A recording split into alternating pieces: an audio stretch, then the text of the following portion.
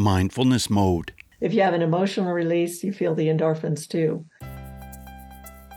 Hey, Mindful Tribe, welcome to the show today. Today we're going to talk about getting organized, and we're going to talk with a professional organizer who works in the Denver area.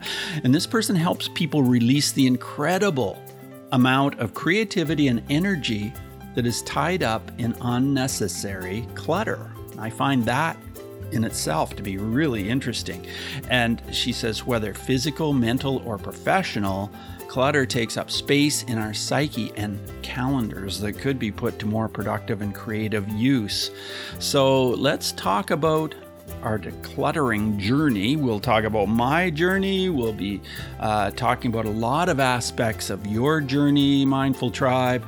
So I'm really excited to tell you that I'm here with Connie Ellefson. Connie, are you in mindfulness mode today? Yes, of course, Bruce, always.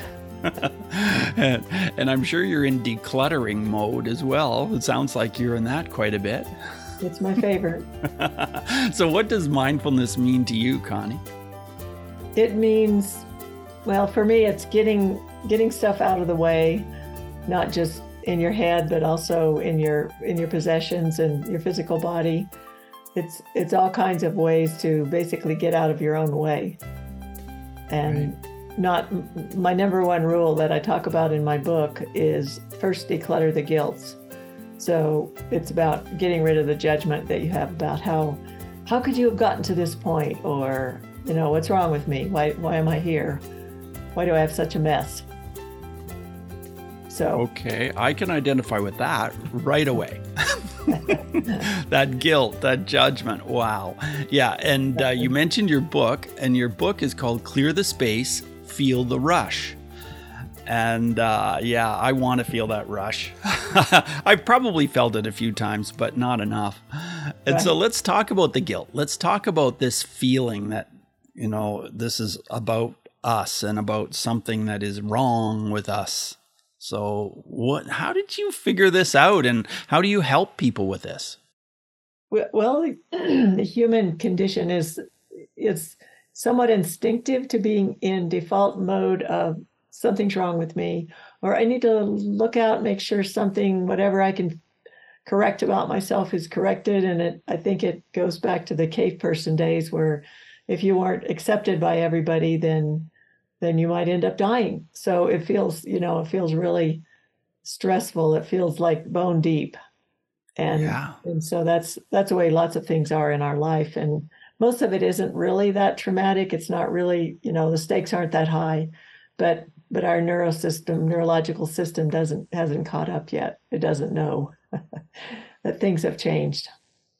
So how do we get through this guilt? I have stuff that I'm sitting right here looking at that I know I need to get rid of, and yet I'm like, oh, that part of my life, I don't know that I can let this go yet.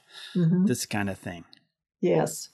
Well, my tagline is non-judgmental decluttering and organizing. So most people, like when they start to declutter an area, they'll have their boxes of, I'm going to donate this, I'm going to give this away, I'm going to get this back to the other part of the house where it really goes, or whatever.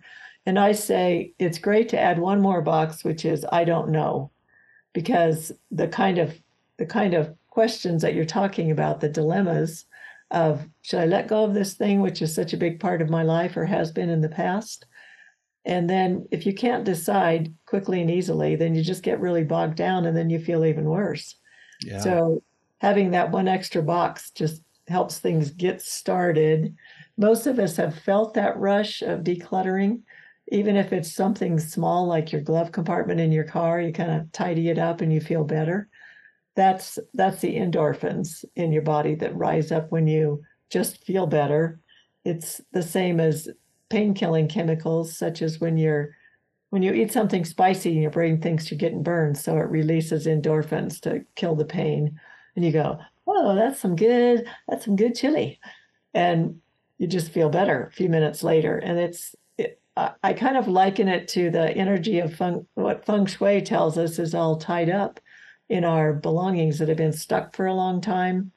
No energy can go around them very well, or underneath or whatever. It can't flow through your room freely, so you feel that stuckness.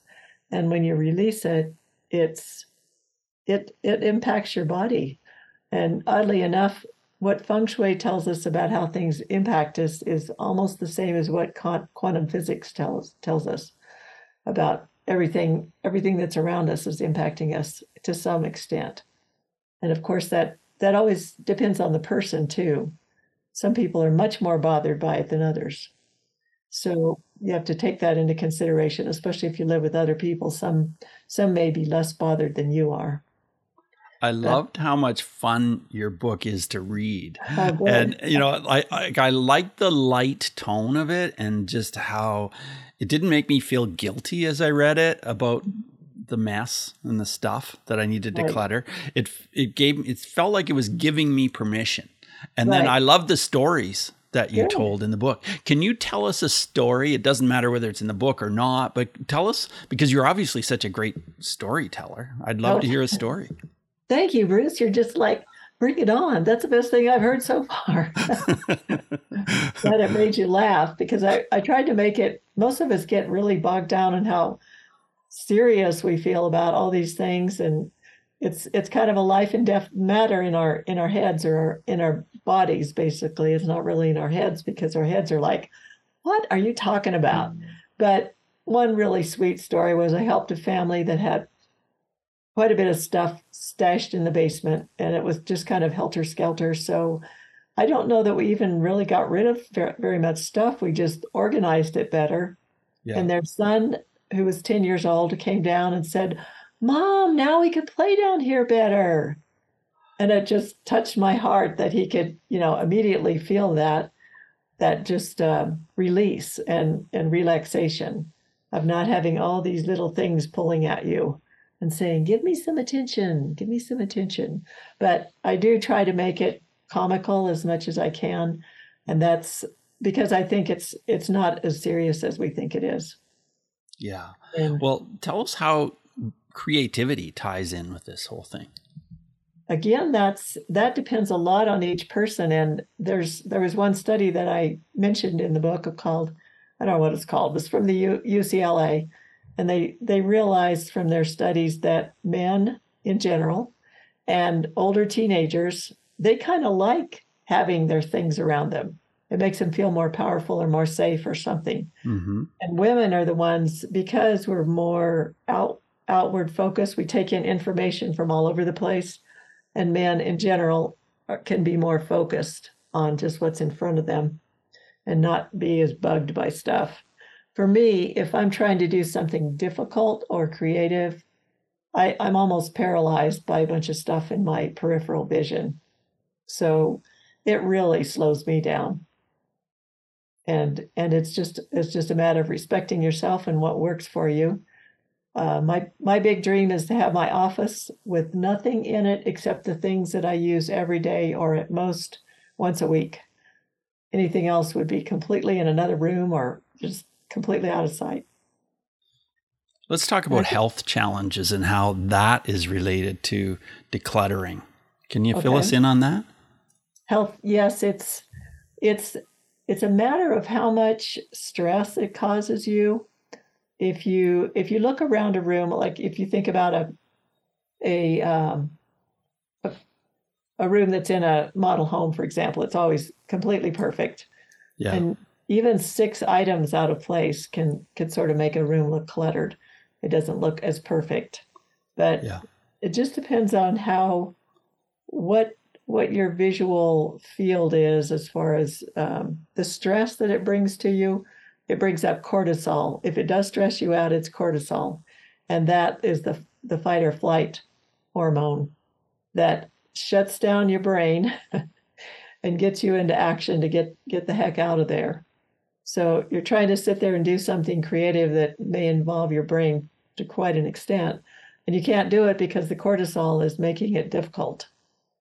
It also leads to many different diseases to have too much stress all the time. And I'm going to be the first to say that stress is not all bad. In fact, one of my favorite books by Sean Achor said, it was called The Happiness Advantage.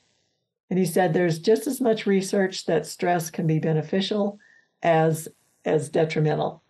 And so one of the favorite projects that he did, or research projects, with a group of 280 or so middle managers in a company, half of them were shown a 10-minute video on bad effects of stress. And the other half were shown a 10-minute video on how stress can be beneficial.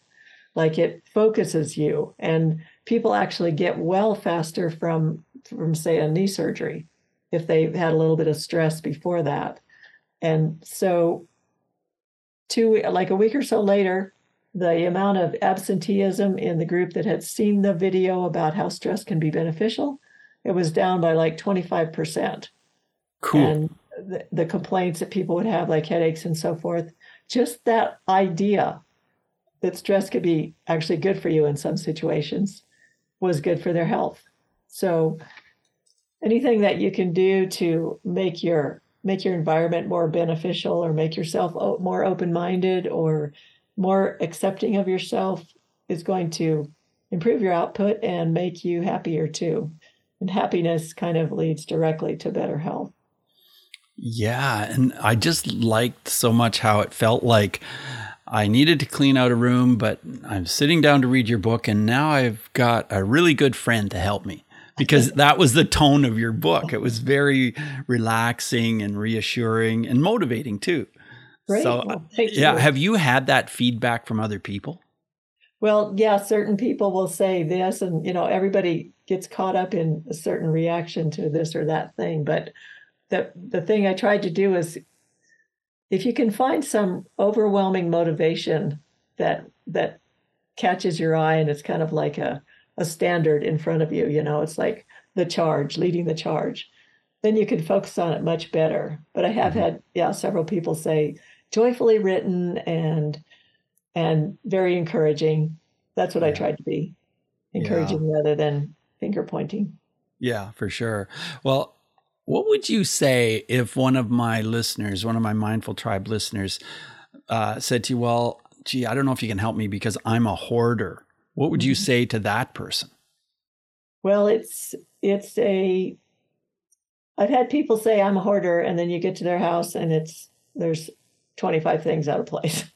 Oh, wow. And then I've had others who actually were hoarders, and with them, like, I'm not qualified to work with those kind of people, and it's an obsessive compulsive disorder.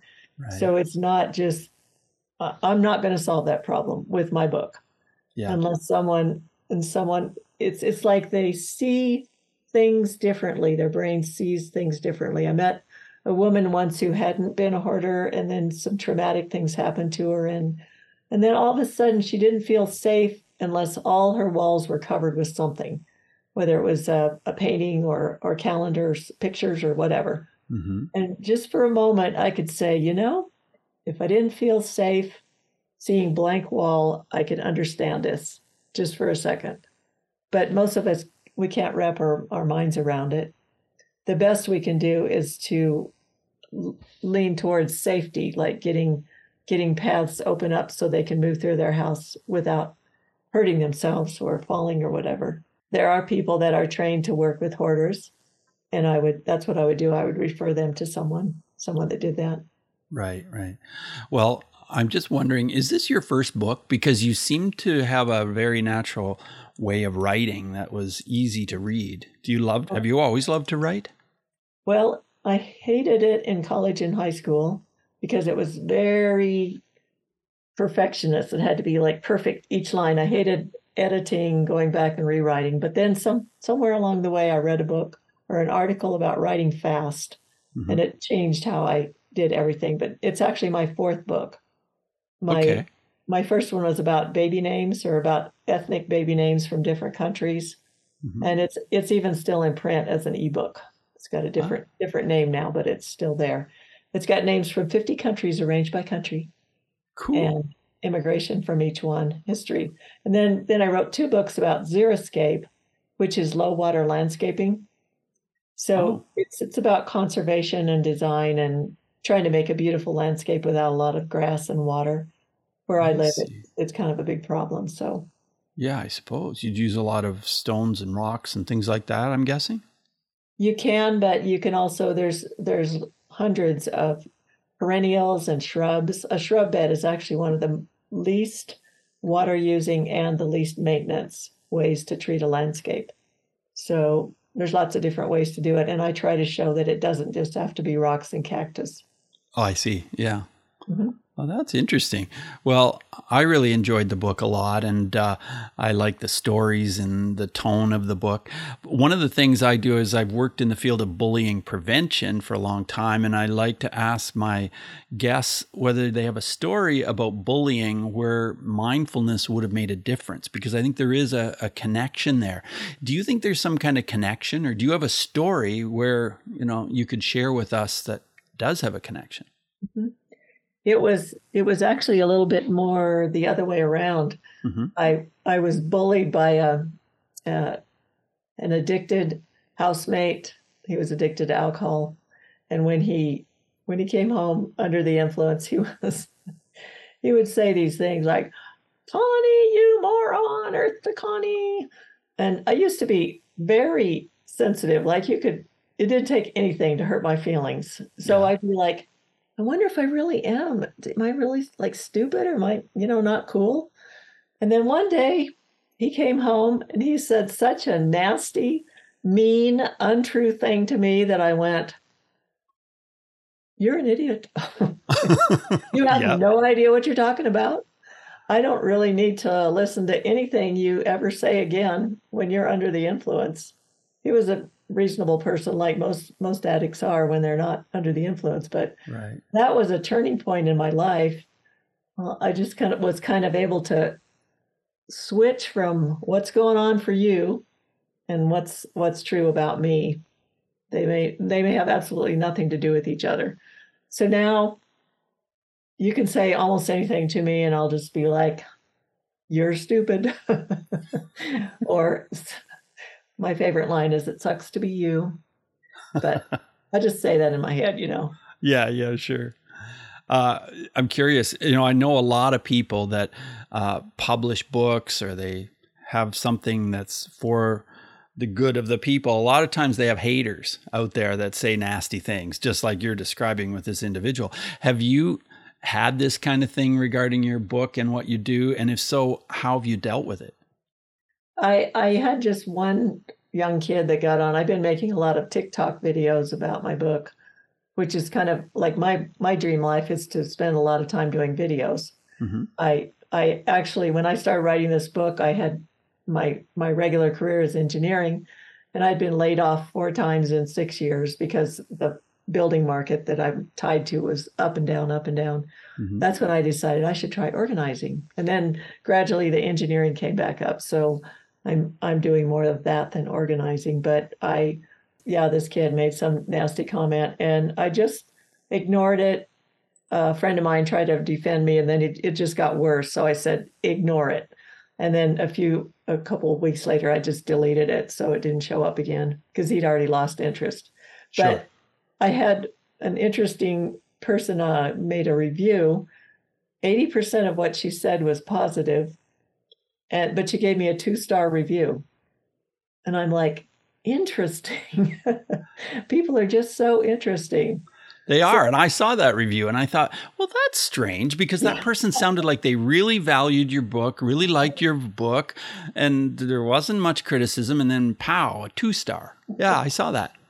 So I've realized that people are very different in what they, in their grading systems, basically. Yes. I kind of saw that in my engineering work. At one point, I worked in an office where there were a lot of perfectionists there, and I didn't quite fit the mode because I'm more creative. So they kind of despised me, but I'm just like, too bad for you. That's your problem. And I learned that, it's a good thing that most engineers and drafters and all that are very meticulous and detail oriented. We need people like that who are interested in making sure there aren't any mistakes. But I don't have to live my life, worrying about their point of view at all. Right. True. So there've been so many more people that have said nice things that it's encouraging. one of my things I like to talk about is finding heroes. If there's something that you're afraid of, like for me, I don't fly that often, so when I do, I get a little nervous about turbulence and stuff. And I just keep my eye on the flight attendants because they're like, they do it every day or whatever. And so I'm like, okay, if you guys can do it, I can. So I just try to look for heroes too, and keeping myself grounded, so to speak. And there's a woman who's on TikTok who's a famous British author, and one of her, like on TikTok, you pin 2 or 3 of your favorites to the top, and so that's what people would always see if they looked at your page. One of them was, whenever I get discouraged, I try to remember who I'm doing this for.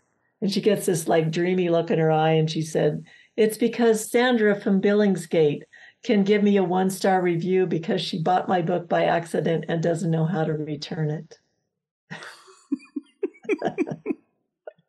That's hilarious.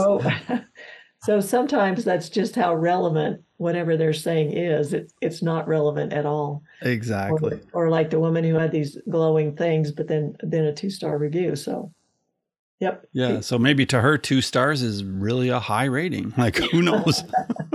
Everybody's different, like you said. Right. I like that story. As we move forward in the interview, I want to ask you, Connie, 5 quick answer questions. So just 30-second answers are perfect. The first one is this: who is one person who has been a powerful mindfulness influence in your life? I would say the best one is Michael Neal. He wrote a book called Creating the Impossible. That's one of his books. And he really talks a lot about how we spend most of our lives being buffeted about by our thoughts.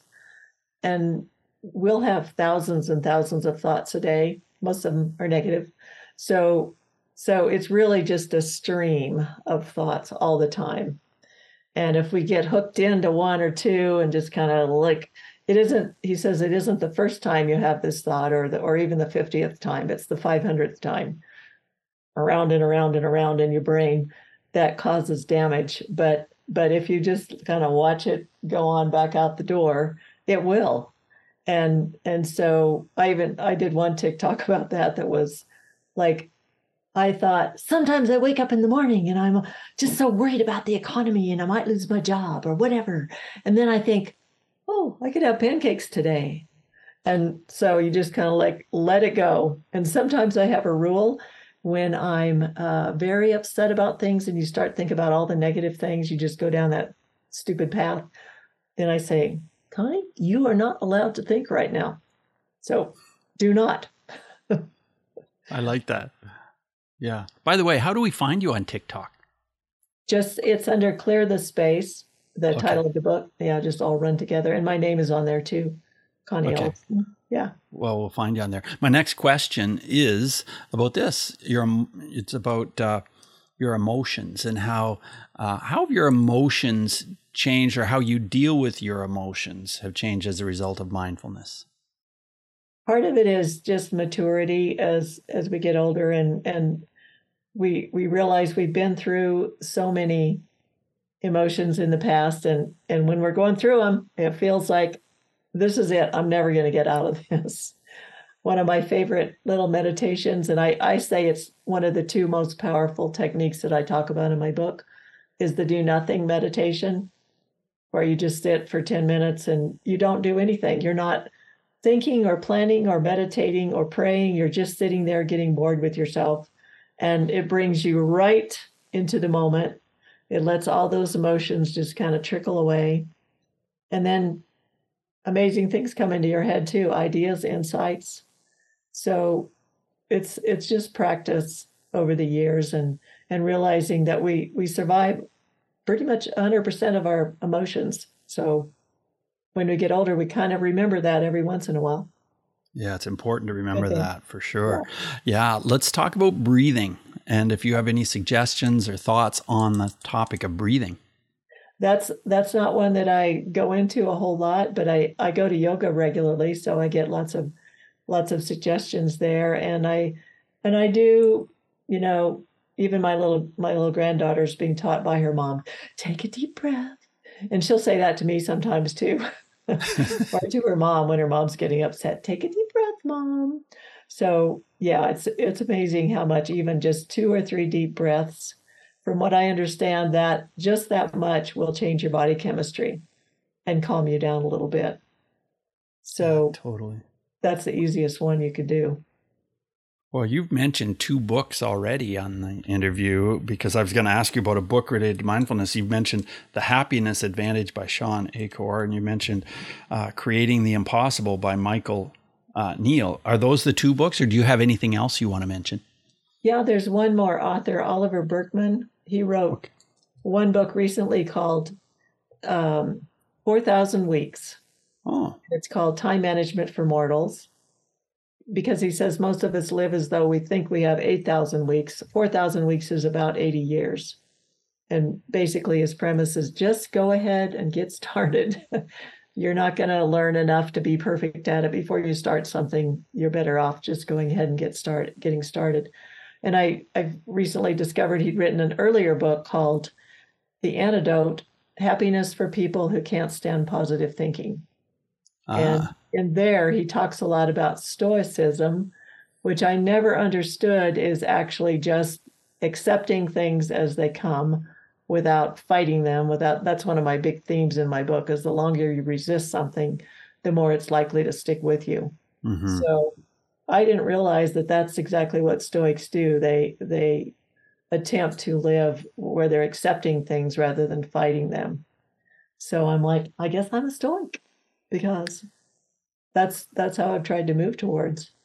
Right. Very good. Any apps that you would recommend that are related to mindfulness or to staying organized?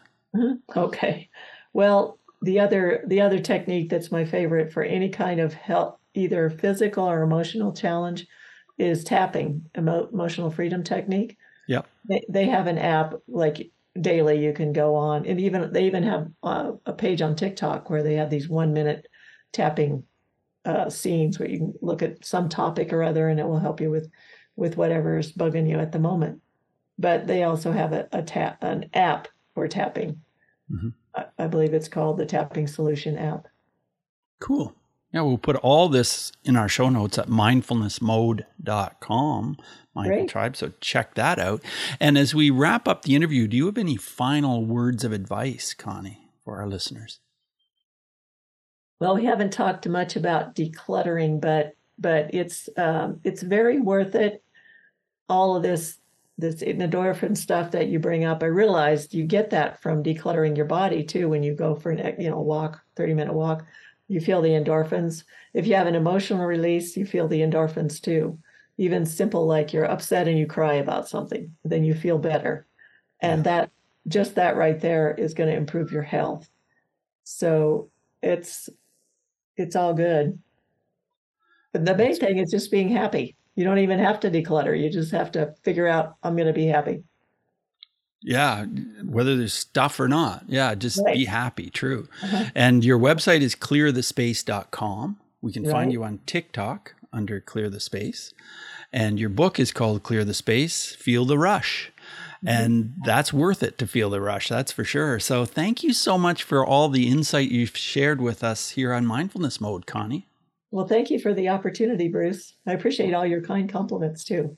Oh, my pleasure. Great to have you here. All the best to you. Bye now. Bye-bye. Hey, Mindful Tribe, thanks for checking out the show again today. Wasn't Connie fascinating? Great to get things decluttered, and it is a rush that you feel when you get things decluttered, isn't it? Well, check out Connie's TikTok channel. Like she said, Clear the Space is how you find her. And check out my TikTok channel as well, Mindfulness Mode. And it would be just awesome if you checked out some of the different videos I've put up there and liked them or left comments, and do the same for Connie. That would be awesome. So anyway, take what we've learned today to reach new heights of calm, focus, and happiness. Stay in the mode.